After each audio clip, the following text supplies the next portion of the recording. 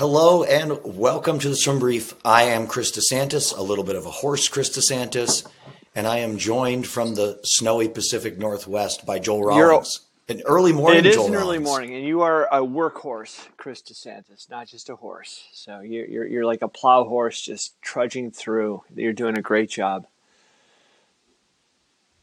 I appreciate that. I appreciate you and appreciate your attitude. And I think you had a great idea for today's podcast. All right.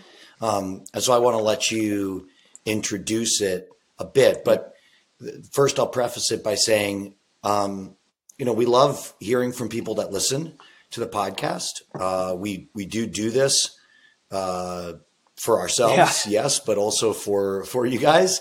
And we got a reader suggestion that said, listener suggestion, I should say, that said, let's have some sort of seasonal nature to this stuff so that it maybe has some relevance to where people, the coaches that are listening to this, where they are at this particular moment. So I'm going to let you take it from there. But what direction are we headed in? Well, today, I think the first part is what I learned from the last time we spoke. This is before you bumped me off for Jake. This is back beforehand.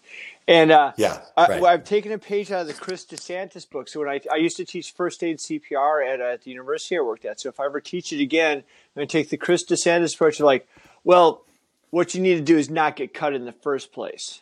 So if we can just go to the front of that. So that's what I'm going to do. So that whole podcast we did was just what we need is you need to start this at the beginning. So I'm going to say right now, you're in the woods, you're bleeding. There's no way we can say don't get cut.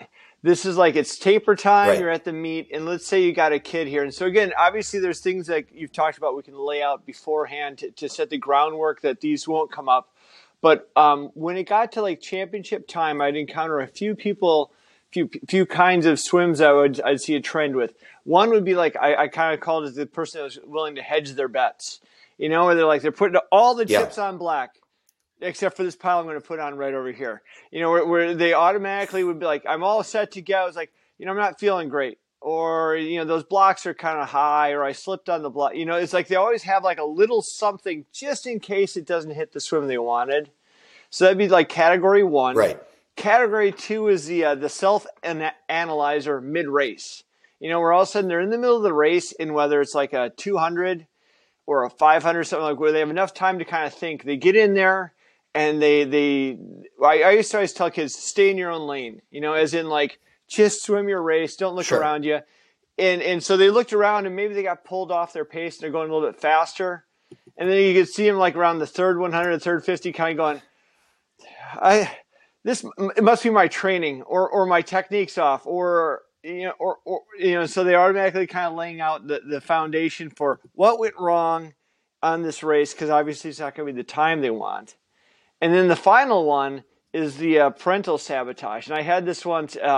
We were at a meet. We were at Nationals actually. It's live streamed, and between prelims and finals, the text comes in basically is this really a sport you want to keep doing? You keep on, botching these mornings like this. And you're and the coach prefaced, the recruitment this would be really good if they could get away from their parents a little bit. And thank goodness for social media, live streaming, and the cell phone that you're never that far away from your mom. So those are the three I saw. I know. Yeah. Okay. So let's take them one by one. And like I said, I feel like we probably could do a whole podcast on each of these archetypes, but I'm going to do my best to try to have a tight conversation about each of them and accept the limitation that you've given me, which is that you've taken the limitation is one hand and tied it behind my back. We're going to do your course. We're taking your course. But it's right now, it's already championship season. I haven't taken your course yet. So just what are some Band-Aids I can put on this individual so they don't bleed to death in the woods? So starting with the person that kind of seems to always hedge their bets, whether they kind of seem to always, they're sick. They're always too hot, too cold, too many people, not enough people. There's always something that kind of kept them from giving their 100%. Yeah, and these are so. As I understand the premise that you're giving, and by the way, if you're frustrated with any of these situations, thank you for the plug, Joel. My advice to you is take the course, because I will show you how to prevent these situations in the future. And an ounce of prevention, as we all know, is worth a pound of cure. So, but let's accept your premise, and there we go. Let's talk about what to do in the moment, right? I'm with you. So what you're talking about is somebody that is actively kind of distancing themselves from the result before the result even Correct. happens. Like I talked to somebody yesterday who, was making them walk all the way through what they were worried about going to a swim meet.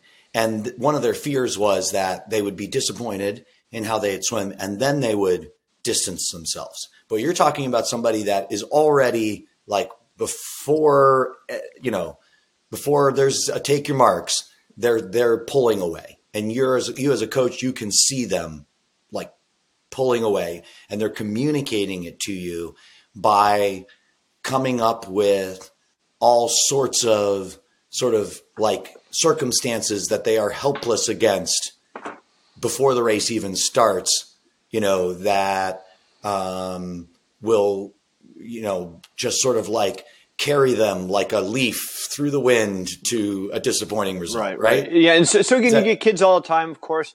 They're nervous or something like that. What I'm saying, the kids are just all the time. It's always something. There's always something that, I never do well in these kinds of pools. It's 79 degrees. My optimal racing temperature is 80-degree water. Like they always have one little caveat for this upcoming race. So don't get your hopes up, because this is happening. Right. Yeah. So the number one thing I think of when I hear this as a scenario is I actually, as a coach, I really like this, because, and I'll tell you why, because so many times kids are struggling or worried, but the whole conversation that they're having about it is internal, right? And it's so hard to do anything for somebody who's locked everything, deep. Yeah. Yeah. And so this is at least a person who's like, they're communicating with you. They are telling you what is going on, and they're essentially engaged in an ego defense, right? They are perceiving a threat to their sense of self, right? They have their sense of self wrapped up in how well they do in a swimming race. And they're already anticipating that sense of self will be challenged or threatened in some way. They're scared, and they're like, well, I just want everybody to know that, like, if it's bad, it wasn't my fault. Like, it wasn't me.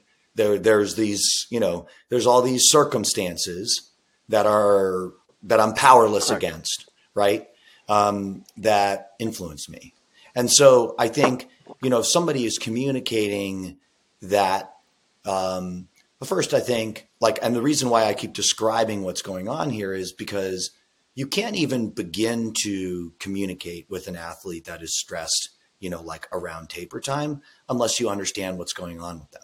Because if you don't understand what's going on with them, then you can't communicate to them like, hey, I see what's going on with you. And any attempt to do anything will likely end in a way that you don't want it to, where they go like, I tried to tell coach that I was worried and coach didn't hear me. And now I feel even more alone with my problem than I did before. Right. So it is worth spending a lot of time. And anytime I'm coaching a coach and they come with a situation with athletes, I ask them a lot of questions to probe their level of understanding of what's going on. So given this general situation, I think you've got somebody that's engaged in ego defense. They are, they're anticipating that result. They want to distance themselves from it, and that you can easily, I think most coaches intuitively know, okay, I want to help this person gain some agency to realize how much influence they have over the result, because I know that'll make it more likely that they're going to have a good result on the other end. Where I think a lot of coaches get wrong or go wrong in this situation is they themselves as coaches get into the same mind space as the athlete. So instead of being the leader and the guide, they are also like stressed and frustrated. And when that athlete brings that to them, they actually mirror the behavior of the athlete. So they will get frustrated, or they will sort of like lash out a bit at the athlete and be like, you're being totally ridiculous. Like none of that stuff that you're talking about matters. Like you're still in control. Like they'll start kind of badgering the athlete, and they're doing the same. What I mean by mirroring is they're doing the same thing. They're basically, what they're communicating is, if you don't do well, it's not my fault. Because like I told you that, none of this stuff matters, or that you shouldn't think that way, or, this is not a productive way to show up to a meet. I told you that already. So like, it's not my fault. Right. Okay. One of the scariest things that I have ever attempted, but I can tell you it's a lot more successful than the strategy that I just shared, is you can acknowledge to an athlete that there are, of course, a bunch of things that are out of both your control that will have an impact on whether or not they swim well. And I think if you acknowledge that first, then you've acknowledged what they're bringing with you. Then they have a sense that you get them, and that allows you to turn the corner and start laying out the vision. But hey, if we're gonna acknowledge that, we might as well admit that there are also a lot of things under your control, and get them to like. Often this is a kid who has really strong analytical skills. Like that's how they're ideating 6-7 things that are going to help them not do wrong. Give them homework. Give them the task of orienting their mind towards what is under their control. Have them start coming up with it, and don't come up with it for them. Because if you come up with it for them as a coach, then how are they supposed to get any sense of agency, right? If I go back to earlier saying they lacked agency, you have to actually like push them a little bit to say like, you can come up with it. Let me hear some stuff that you think is under your control, that you believe is under your control, that will influence the result, and turn their mind towards that. And I think that'll be really productive. It may not work. They may still go like, I can't think of anything. Yeah. But it's a far better approach than doing the same kind of ego defense. So if I can summarize kind of a little bit here, and just to make sure I'm on the same wavelength here. So we've talked about this in the past, as far as like a lot of times when coaches, when I know I have said something that I don't feel good about later on in coaching, it's usually like, again, not to make excuses, but it's like I was, very tired or things like that. So let's just say I'm at a championship meet. You got relay entries. You got, parents dropping kids off at weird times, people missing warm-ups, people coming, in and not doing what they're supposed to do. And now you've got the one kid who's always kind of doing that. And so right away, you're kind of agitated. You have an agitated state. And they're coming to you looking for a calm kind of a thing. And you kind of, like you said, you're mirroring what they do. All of a sudden they present this, and you're just equally as frantically saying, that's ridiculous. And again, in your head, when you're saying you're ridiculous, it's kind of basically saying, listen, I trust you. You're going to do great. Everything's really good. But it's coming out as in, you're a failure. You're ridiculous.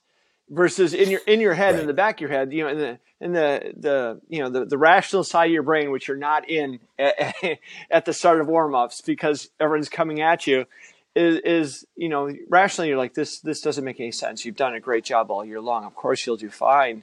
But when you say, in summary, that's ridiculous, and you're kind of agitated, you really have no idea. You have no control of the image you just projected, or even sometimes the tone that you had no intention of saying that they just heard.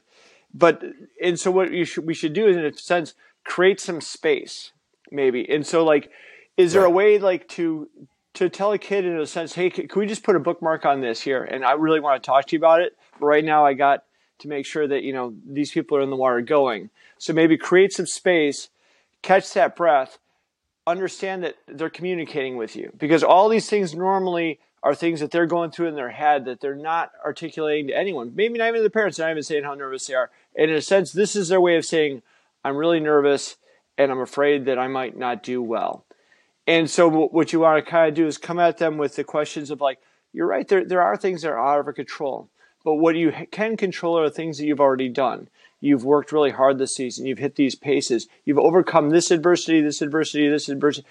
It's like, and I'm sure, and you can kind of, like you said, leave it to them. It's like, those are things I've seen, but what are some other things that you think you can control? And so, obviously, the great part is, this is what we went into coaching for, is to help that one. The bad part is, we have 60 kids, and it's like, so now this 5 minutes, 10 minutes is 10 minutes less for that. But again, that's really what we're there for, is that idea of like, let's in a sense create some space for the moment. Like, this is a very important conversation we're about to have, and I don't want to shortchange you at this moment. And so if we can kind of create space for a second, get ourselves calmed down, make sure that we organize ourselves into, and you said you had kind of a list of questions. Are there more questions that you would kind of probe into this besides what are some things you can kind of control in this situation? What are some things that you can do? Do you have your playlist together? Do you have whatever it is that they have, a ritual that they might have or something? Yep. Are there more questions along those lines that you seem to think that would help?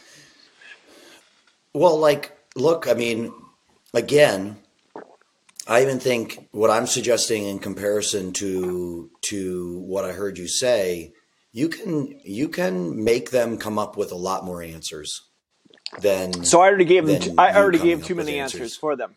Oh, I would. It's going to be probably uncomfortable, but if you think about the scenario that you presented, you're right. Like, most people, that coaches, they're showing up and they've got so many people on deck that they are responsible for in the first place. So it is already an immensely stressful situation for you. And I would say making them come up with more answers serves a dual purpose. First off, it manages your energy as a coach so that, you're not times, 60 people having to supply all the juice for everything. Right. Which is just a losing proposition. I think a lot of coaches, they fall into this trap. They go well, it's my job. I have to do it. I've got to do this. And then they run themselves into the ground, and then they end up making a mistake that they don't want to make because they're only human beings and they can't just keep tapping that well. But on the other hand too, you're denying the athlete a chance for agency. So more questions, if you pose this, more questions that I would ask, help them think it all the way through. So oftentimes when somebody is worried about something, I've noticed this about myself. I have recently finally gotten into meditation, and the insight that I've had that really drove meditation for me is that being alone with I always thought oh God, I'm not doing meditation right because my mind's all over the place. It's just it won't, I can't clear my mind, and I had this image in my mind that I'm going to meditate and then I just won't be thinking about anything. And so every time I meditated, I was thinking about a ton of things and I go, I'm doing it wrong. What I found out, and this may be obvious to some other people, but I'm sharing it because I think to a lot of people it's not obvious. I talk to tons of other people who don't get it, is being alone with my thoughts, with no other stimulation whatsoever. Oftentimes, while I'm thinking all the way around, I can actually finish thinking about something, right? They can actually think something through to the end. So you have, as a coach, if a kid is worried about something, they're not really just worried about whether or not they have a good 100 free or not, that there is 3 more layers or more of stuff that they are scared of down the line, but they're not allowing themselves to think it all the way through. And in not allowing themselves to think it all the way through, in that empty space of stuff that they haven't finished thinking about, they are imagining the worst scenario. So no wonder they're scared, right? That's a natural thing as human beings, where we don't know something yet, or we haven't thought about it yet. We just naturally fill that space with the worst possible things. And sometimes if you go okay, so if you have a bad 100 free, then what? And they'll go, well, then I'm going to be so pissed off because I trained so hard this year and I didn't get a good 100 free. And you go, okay, so you're going to be pissed off. And then what?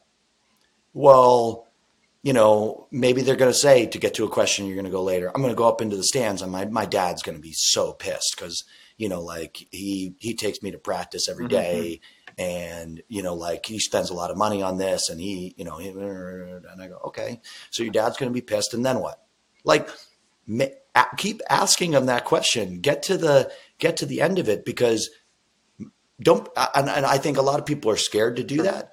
But at the end of all those questions, usually is something way less scary than whatever they're filling in on the other end. And just being able to think it all the way through, and just acknowledge, I'm scared of this, and this. It can take a load off. You don't have to keep circling it around. Your mind wants to complete tasks before it moves on. Okay. Right. So let them complete thinking about it. All the stuff they're worrying about, let them finish it. And I think people are scared to do it because one of the many psychological fallacies that just has populated the world of sports is this idea of a self-fulfilling prophecy. That is the idea that if you think about bad outcomes, they're more likely to happen. And that is actually true, but the application that people have done to it is, okay, well then we'll just not think about bad outcomes. And then there's all sorts of people that employing that as a strategy, they end up thinking more about their bad outcome because they don't just let it finish. They don't process the whole thought and then it just stays there. And you think about it 10 times as much as you would have if you just from the very beginning went I'm scared that if I don't do a good 100 free, nobody will love me and I'll be alone. Just let it go all the way through. Good. And then, so if we go back to the Chris DeSantis school of you should have fixed it long ago. I think at this point, we're at in the season where you're seeing these athletes come up. It's kind of maybe as a coach, maybe I would start to mentally go, all right, this seems to be again, a common trend. What am I going to do proactively to start to keep that from happening? And also kind of the hard part is, and I didn't really notice until I fully stepped away from coaching, was starting to go what do I do to fix myself? And, we're always thinking about fixing the team rather than how do I fix myself so I don't get like this, where I don't make a snap or a sarcastic comment, or I come off with that mean mugging kind of face where you're you look angry, but you're just thinking how do I make it where I'm approachable, and so that they get the same coach in practice and the same coach in meets versus sometimes there's the intensity coach and then there's, hey, the coach is willing to sit back and listen, and then I'm kind of assuming that, well, you've seen me 100 days in a row and I'm always willing to listen. This is my one day. It's it's kind of we always think that there's we should have this huge mountain of goodwill. It's it's not that case. All of a sudden, if it's a pretty critical moment in their life and they view big meets as a critical moment, and then they came to you and you were weren't as empathetic as they were hoping, that they can pretty much crush them. Yeah. So So to go in that direction, it's something that I've thought a lot about because, I will say for sure I'm coming fresh off of a last stint of coaching, and this was a huge challenge for me in coaching. I was responsible coach for 46 different kids, and managing my own emotional state through that, extremely challenging, right? Extremely challenging. I think a lot of coaches, at their core, they are selfless people. They want to give something. They are thinking about their responsibility, that they have a responsibility to give to people regardless.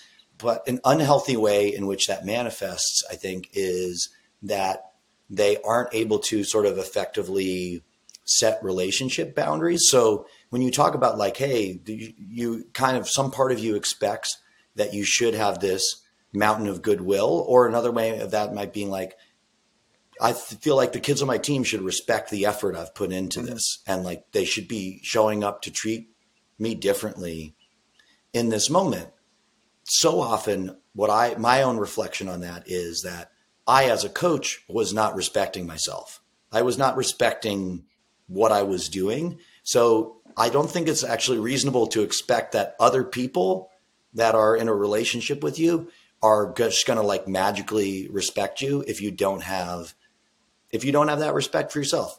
So if I give an example of that, I was actually talking a couple days ago with the person who's coaching kids that we used to be the responsible coach for, because she called me up and she said like, hey, I would like some advice on how to coach this swimmer and coach that swimmer. And we were discussing through one of the swimmers, and this is a person who's, for the group that they're in, they're very dedicated. They ask a ton of questions. The swimmer asks a ton of questions, and they're always sort of like, I was quite frustrated with the swimmer for a long time, because that swimmer was always going off in their own direction. Like I would have like, hey, we're doing this in practice, and I'd come over and I'd see them doing something and I'd be like, what are you doing? And they'd say something and I go, what do you mean? Like, why are you now working on your DPS? Like, I didn't tell you to do that. Like, where did you come up with that? And one of the ways that I actually think was successful that I handled this is when the swimmer would come up to me and, want to ask their 4 non sequitur questions after practice, I had enough respect for myself and what I was doing to say, I'm not going to answer your questions, because here's 1, 2, 3 things that I told you today that I think will help you to get better. And yet the action that you took in our relationship was to not trust me, and you go off in your own direction. So you're now asking me to give more in this relationship when you haven't given back the basic thing to me. And so, no, I'm not answering any of your questions. And like, this swimmer was stunned for months when I did this. Like, what do you mean you're not going to answer my question? Like, you're the coach. You answer the question. I went, I don't have to. Yeah. I don't have to tell you anything else right now.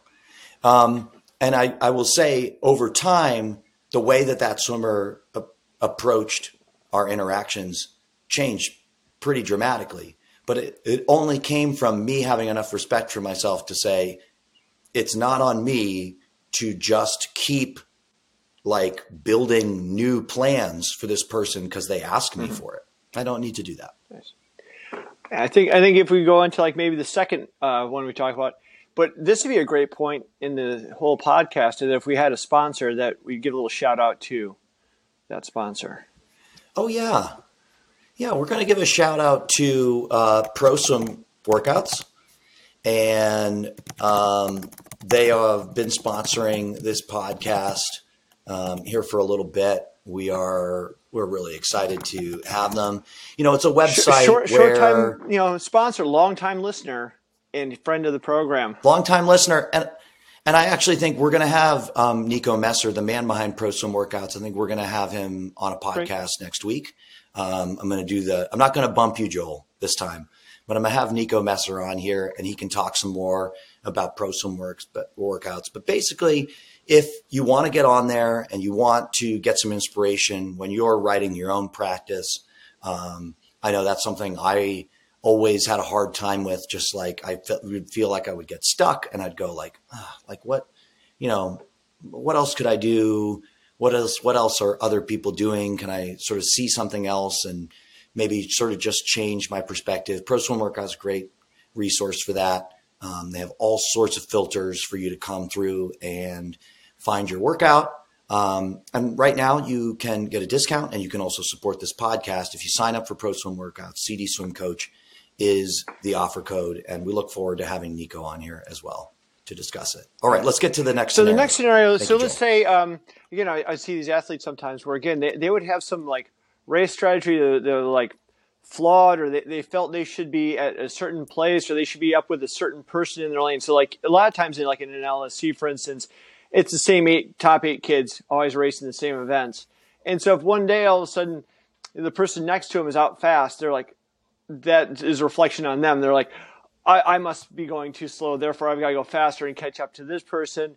And then now it's too fast, it's out of their race parameter, and they're like, you can just see them kind of analyzing what went wrong, and they just completely start to shut down in the middle of the race. And so maybe either like something preventative, or even, again, when we talk about from our own perspective, when they come out like Coach, I just think I don't think we did enough 50s on whatever back half racing stuff. I don't think we did enough turn work. I don't whatever it is. And so that the coach all of a sudden also doesn't become like blow up, as in like now it becomes a defensive kind of a thing where he's attacking you and you're attacking right back kind of a thing. So you've got kind of two things where I'm wondering about in this scenario. Is there a way to, like, if you see that this person's done this over and over again, is there something you can kind of do preventatively? And then what happens when they come out and they're like throwing the blame on you and you're like, well, maybe you didn't go out in a 11-2 on the first 25 of your 500. We wouldn't be in this mess. Again, this is actually pretty similar to the first scenario to me that we're discussing. It's just the behavior on the other end is manifesting a little bit differently. So once again, you have a swimmer who, they are upset about the result that they achieved. They feel a bit under threat. Their ego is threatened. And in this time, instead of taking some sort of like environmental explanations, right? Their brain's trying to reconcile all that. They're a little bit pissed and they're going like, well, where do I put this? Well, coach is standing right there. I can blame it all on coach. And then it's not my fault anymore. Right.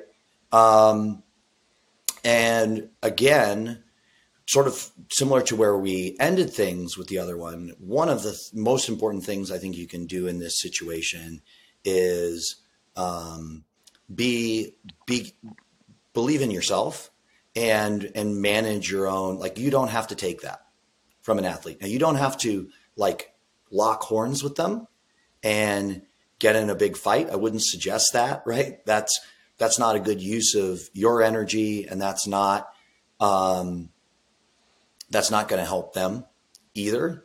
But you also don't have to be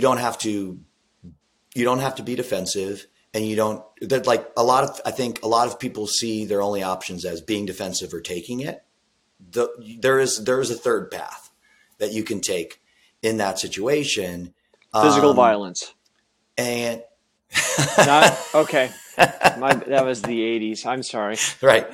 Sign up for a Brazilian Jiu-Jitsu class. Right. Yeah, and just look extremely menacing. And then no athlete is ever going to mess with you again. They're going to, coach, I think practice was pretty good.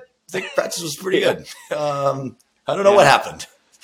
No, I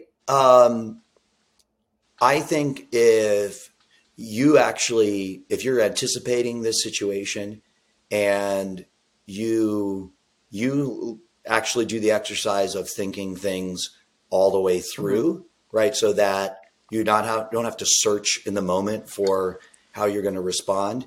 Then the way you're going to be able to respond is, I don't know, more like akin, like you and I have young children. And sometimes your kids get really upset with you because they don't get what you want.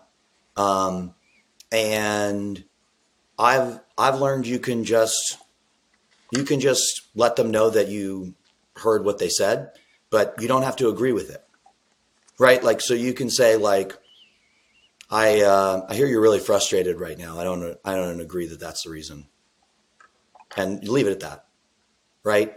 You can be a bit more aggressive about it. One thing I witnessed with my old boss, Coach Paul, this is a story that has stuck with me for a long time. This is not exactly the scenario you're presenting, but, a swimmer came up to him after practice and they said like, that practice was really boring.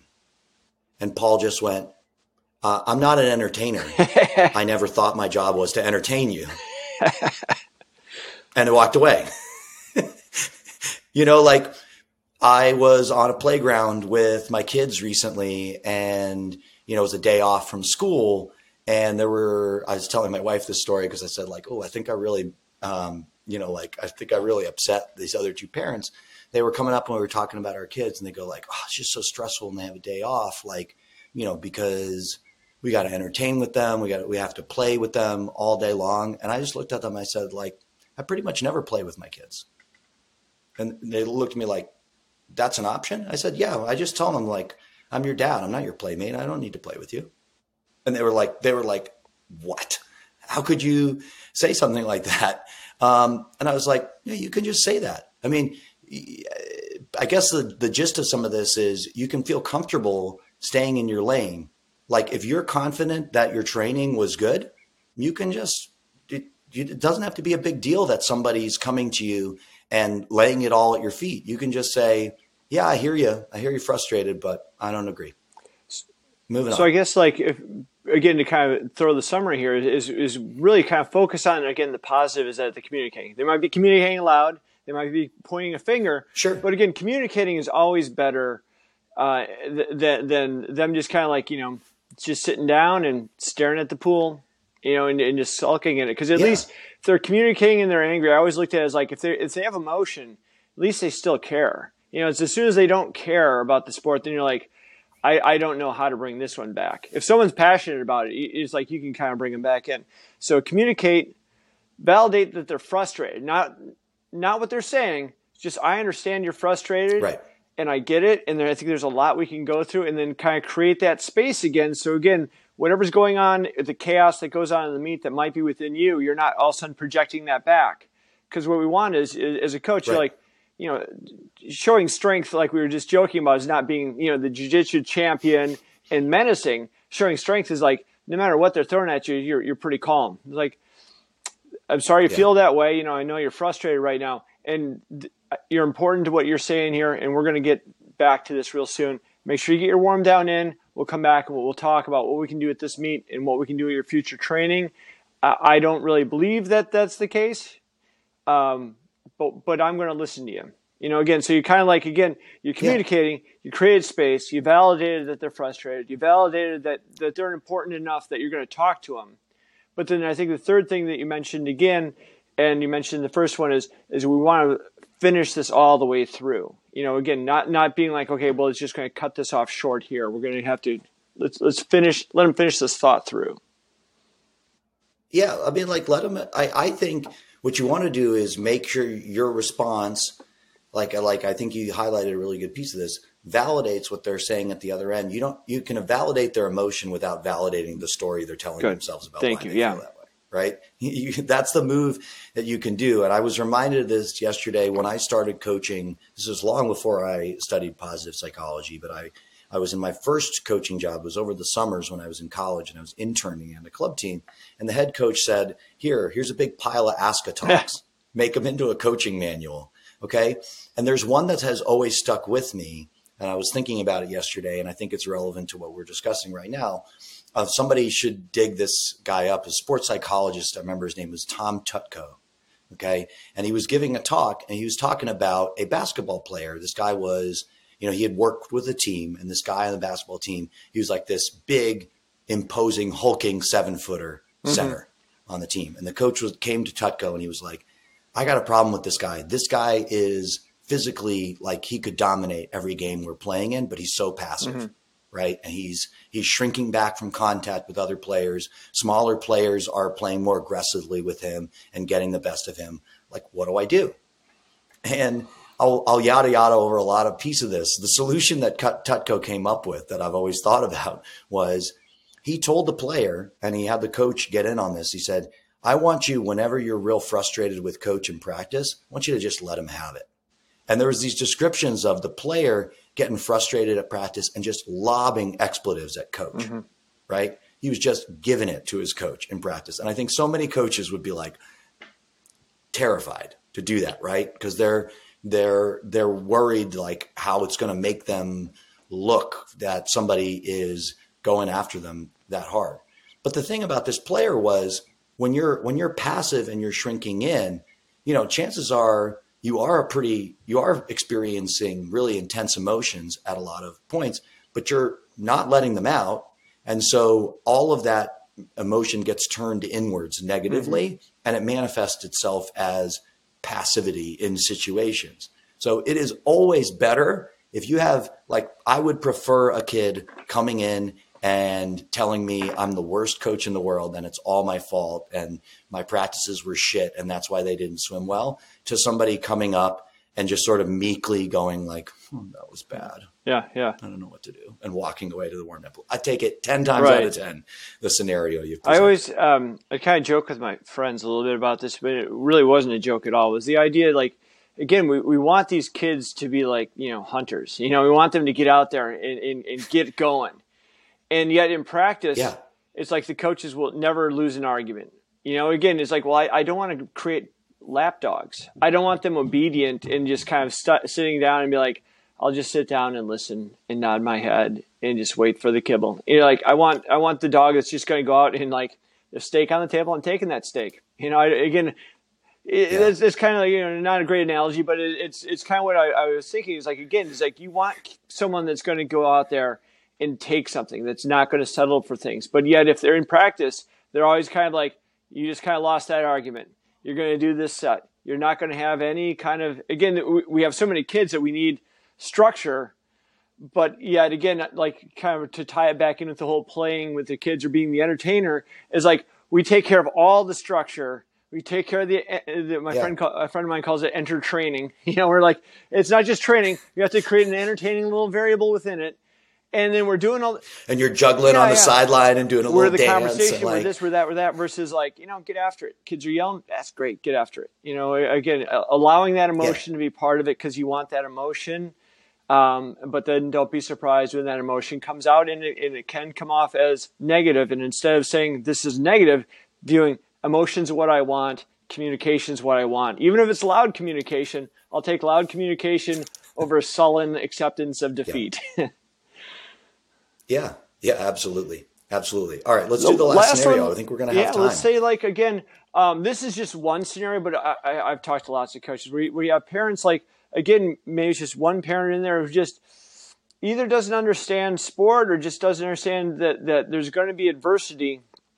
So, like, this one athlete, again, live stream, just all of a sudden gets the text.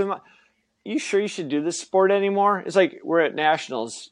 She's pretty good at the sport. We don't need to go through the analysis of how good she is in the sport right this second. But then at a lower level too, you'll hear it all the time where, just the ride home, like you didn't do this very well, you didn't do that. So again, you're trying to be the positive force, trying to keep them going, and yet at home, what I've always told people is like, I don't want to tell someone how to parent. If that's their parenting style, it's not my parenting style. But again, I'm not going to say your mom's wrong, your mom's crazy, whatever it might be. It's again, what are we going to do to set up an environment where they can be successful, even though, maybe what you see, and we could be wrong. I mean, we're not geniuses. Maybe what you see is like, I don't know if this strategy is going to really help your son or daughter. I mean, so I think again, number one step, understanding what's going on. And I think, for instance, I have seen a lot of really good stuff coming out of a swim coach that I think a few people have heard of. He's is named Eddie Reese. Let me jot that down. And one of the things, write that down because he knows a thing or two. But I've seen a lot of stuff where he talks about how overwhelmingly negative the environment for a lot of young people is right now. And therefore, he knows that sort of part of his core mission is to counterweight that by creating a extremely positive environment in his swim practices, in the course of people participating in the sport of swimming, in order to sort of counterweight against that. Now, that's a lot easier said than done, right? Because a lot of that negativity is pressing down on us as coaches as well. But if you start from the premise, like you go, my perception is this kid has a really negative environment at home around sports, then one of the things you should know from the very beginning is applying, like you're not going to be able to out negative the situation at home. Like that toolkit for the most part is out of your hands. Like, I even in the situation I described earlier, that same swimmer was showing up late to a lot of practices, and my perception was that his parents were extremely hard on him, but I made a mistake anyway. My solution to getting him to come to practice was I just went around him and I talked to his parents. And I said, like, hey, he's not showing up on time to practice. And they were like, I knew I'd made a mistake because I got the email back. The parent were like, we had a talk with him. And we let him know, like that it is totally unacceptable that he's doing X and Y and Z. And like, I could tell they had come down really, really hard on the kid. And ultimately, like it didn't create sustained change because the kid was earlier for a little bit because he was scared. He was remembering that painful interaction with his parents, but it didn't sustain motivation to change stuff in the long term because eventually like all of us just get worn out by overwhelming negativity and we just sort of like hunker down, rewrite, and you sort of like go into yourself and you start disassociating until you really just don't care anymore about what's happening. So I think understanding that and providing that counterweight against it. Another pitfall, and I guess I know I'm dancing around giving some advice, but I think that there are solutions that people come up with that are not the best solution, and I want to address them in the course of this.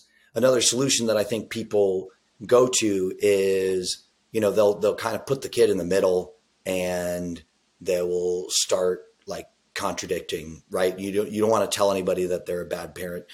What you definitely don't want to do is tell a kid that their parent is bad, right? And then because with the situation you're putting them in is really unfair, that now they've got the parent on one end and you on the other end, and like they have to choose, right? Who's right or who's what. What you might want to do let them do is give them, again, we've used this term a lot, give them some space to where they can speak out loud and communicate a little bit about what kind of negativity they have, what kind of negativity they're experiencing, and what do you mean by that? If you can kind of keep going, so like what kind of negativity they have? Do you mean so that like you said, or the negativity that they're getting from their parents? Well, even the scenario that you presented, like the only reason you knew about the text message that was sent in the course of the meet, I'm assuming, is because the kid showed it to you and was like, "This is happening right now." So, in my mind, you should give yourself a pat on the back if you're finding yourself in that scenario, because already the kid at least feels comfortable just like showing it.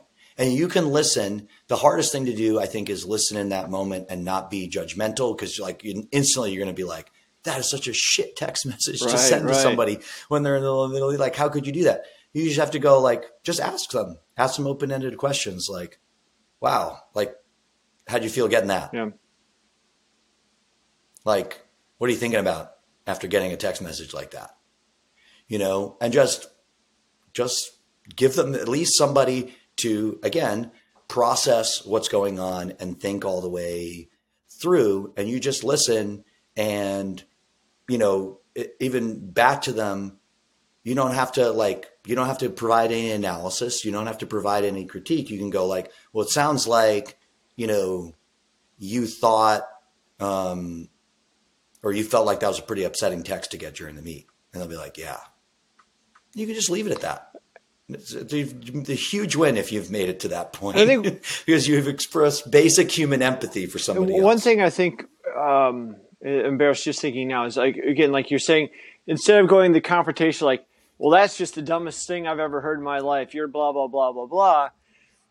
We always talk as coaches about, preparing them for life, and so the idea here is, again, even if this is a national meet or whatever meet, that's not the important thing. Was that second swim or whatever they have coming up next? The important thing is that they were able to kind of talk through something that actually will help them later in life. Something where they can go, okay, this is happening. What am I going to do to move forward? Versus, how do I get a good swim out of this? How do I turn this into like, oh, I'm going to seething anger into a great race or whatever? It's like, no, it's like someone actually cares about you. Someone gives a crap what you have to say, and let's let's get through this somehow. Yeah. Yeah. And you don't want to, I mean, you can have a confrontation about that, but the only person who you should have a confrontation about is a parent, is the parent who's sending the text message. And I think that's like a very, very much a judgment call that you have to make. You definitely, I would not advise you to That's do a whole it nother in the middle podcast. of a championship meet. Yeah. Like, just, you can file it away for later. You have a couple different directions you can go to it. Chances are that's probably a parent that is going to be confrontational with you at some point. And at that point in that conversation, I think it's totally appropriate to bring up like, hey, I saw you did this and I don't agree with it. So kind of in a very prioritizing, confident way. You're prioritizing, like right now, the most important thing is the emotional well-being, not the swim, the literal emotional well-being of your athlete at that moment, and get them through that. And that's and picking a fight with their parents will definitely not help. So the win is they've confided in you, that they communicated. The second part is if you can just get them through this moment emotionally and let them start to kind of, do their own analysis, their own interpretation, not you again, telling your kids what to do. Like, you're going to play on this structure for 5 minutes. You're letting them work out their own stuff. Let him, her work out their own thing a little bit. You're there again, not getting out of your own lane, but just like acknowledging it, letting them talk it through, letting them come up with something else, or not coming up with anything, but letting them kind of talk through, and then get back in your lane. And again, that's the win. If anything comes out and they have a great performance, that's about pretty far down the food chain as far as like importance to that day. Is that kind of what you're saying? Yeah. Okay. Yeah, well, absolutely. Absolutely. Well, before we close this one off, I guess I'm going to turn the tables on you, because you've been so great. You've been asking me questions this whole time. But like, as you listen through all of this, like, I guess, what is some stuff? I mean, you've been a coach a long time, and I think you've had some pretty good championship meet results. I mean, I was reminded recently, I've teased you so many times on this podcast. You had the first woman to swim under a minute on a 100 breaststroke split in Division III. Like, that's a pretty good result at taper time. What's some stuff from taper time that even now, as you have some distance from it, that you reflect on, that you would tell to other people? The funny thing is actually not to be like, oh, that one swim we had, for her to do that swim, she actually was, she quit swimming about 10 seconds before that race. She was in the car, the collegiate athlete, and she's like, I'm going home. I don't want to deal with this anymore. I'm done. And like, cause like some kids was me. Okay. Now we need the story. So what did you say? So it was like one of those things where like, yeah. So what did you do? We kind of you just kind of did the same thing. We just sat down, nodded your head. Cause it's one of those, again, we're like, sometimes you're just in such disbelief that like, I can't believe this is what you're like, where's that camera? Isn't that a little early for Ashton Kutcher to be out here with the punked camera?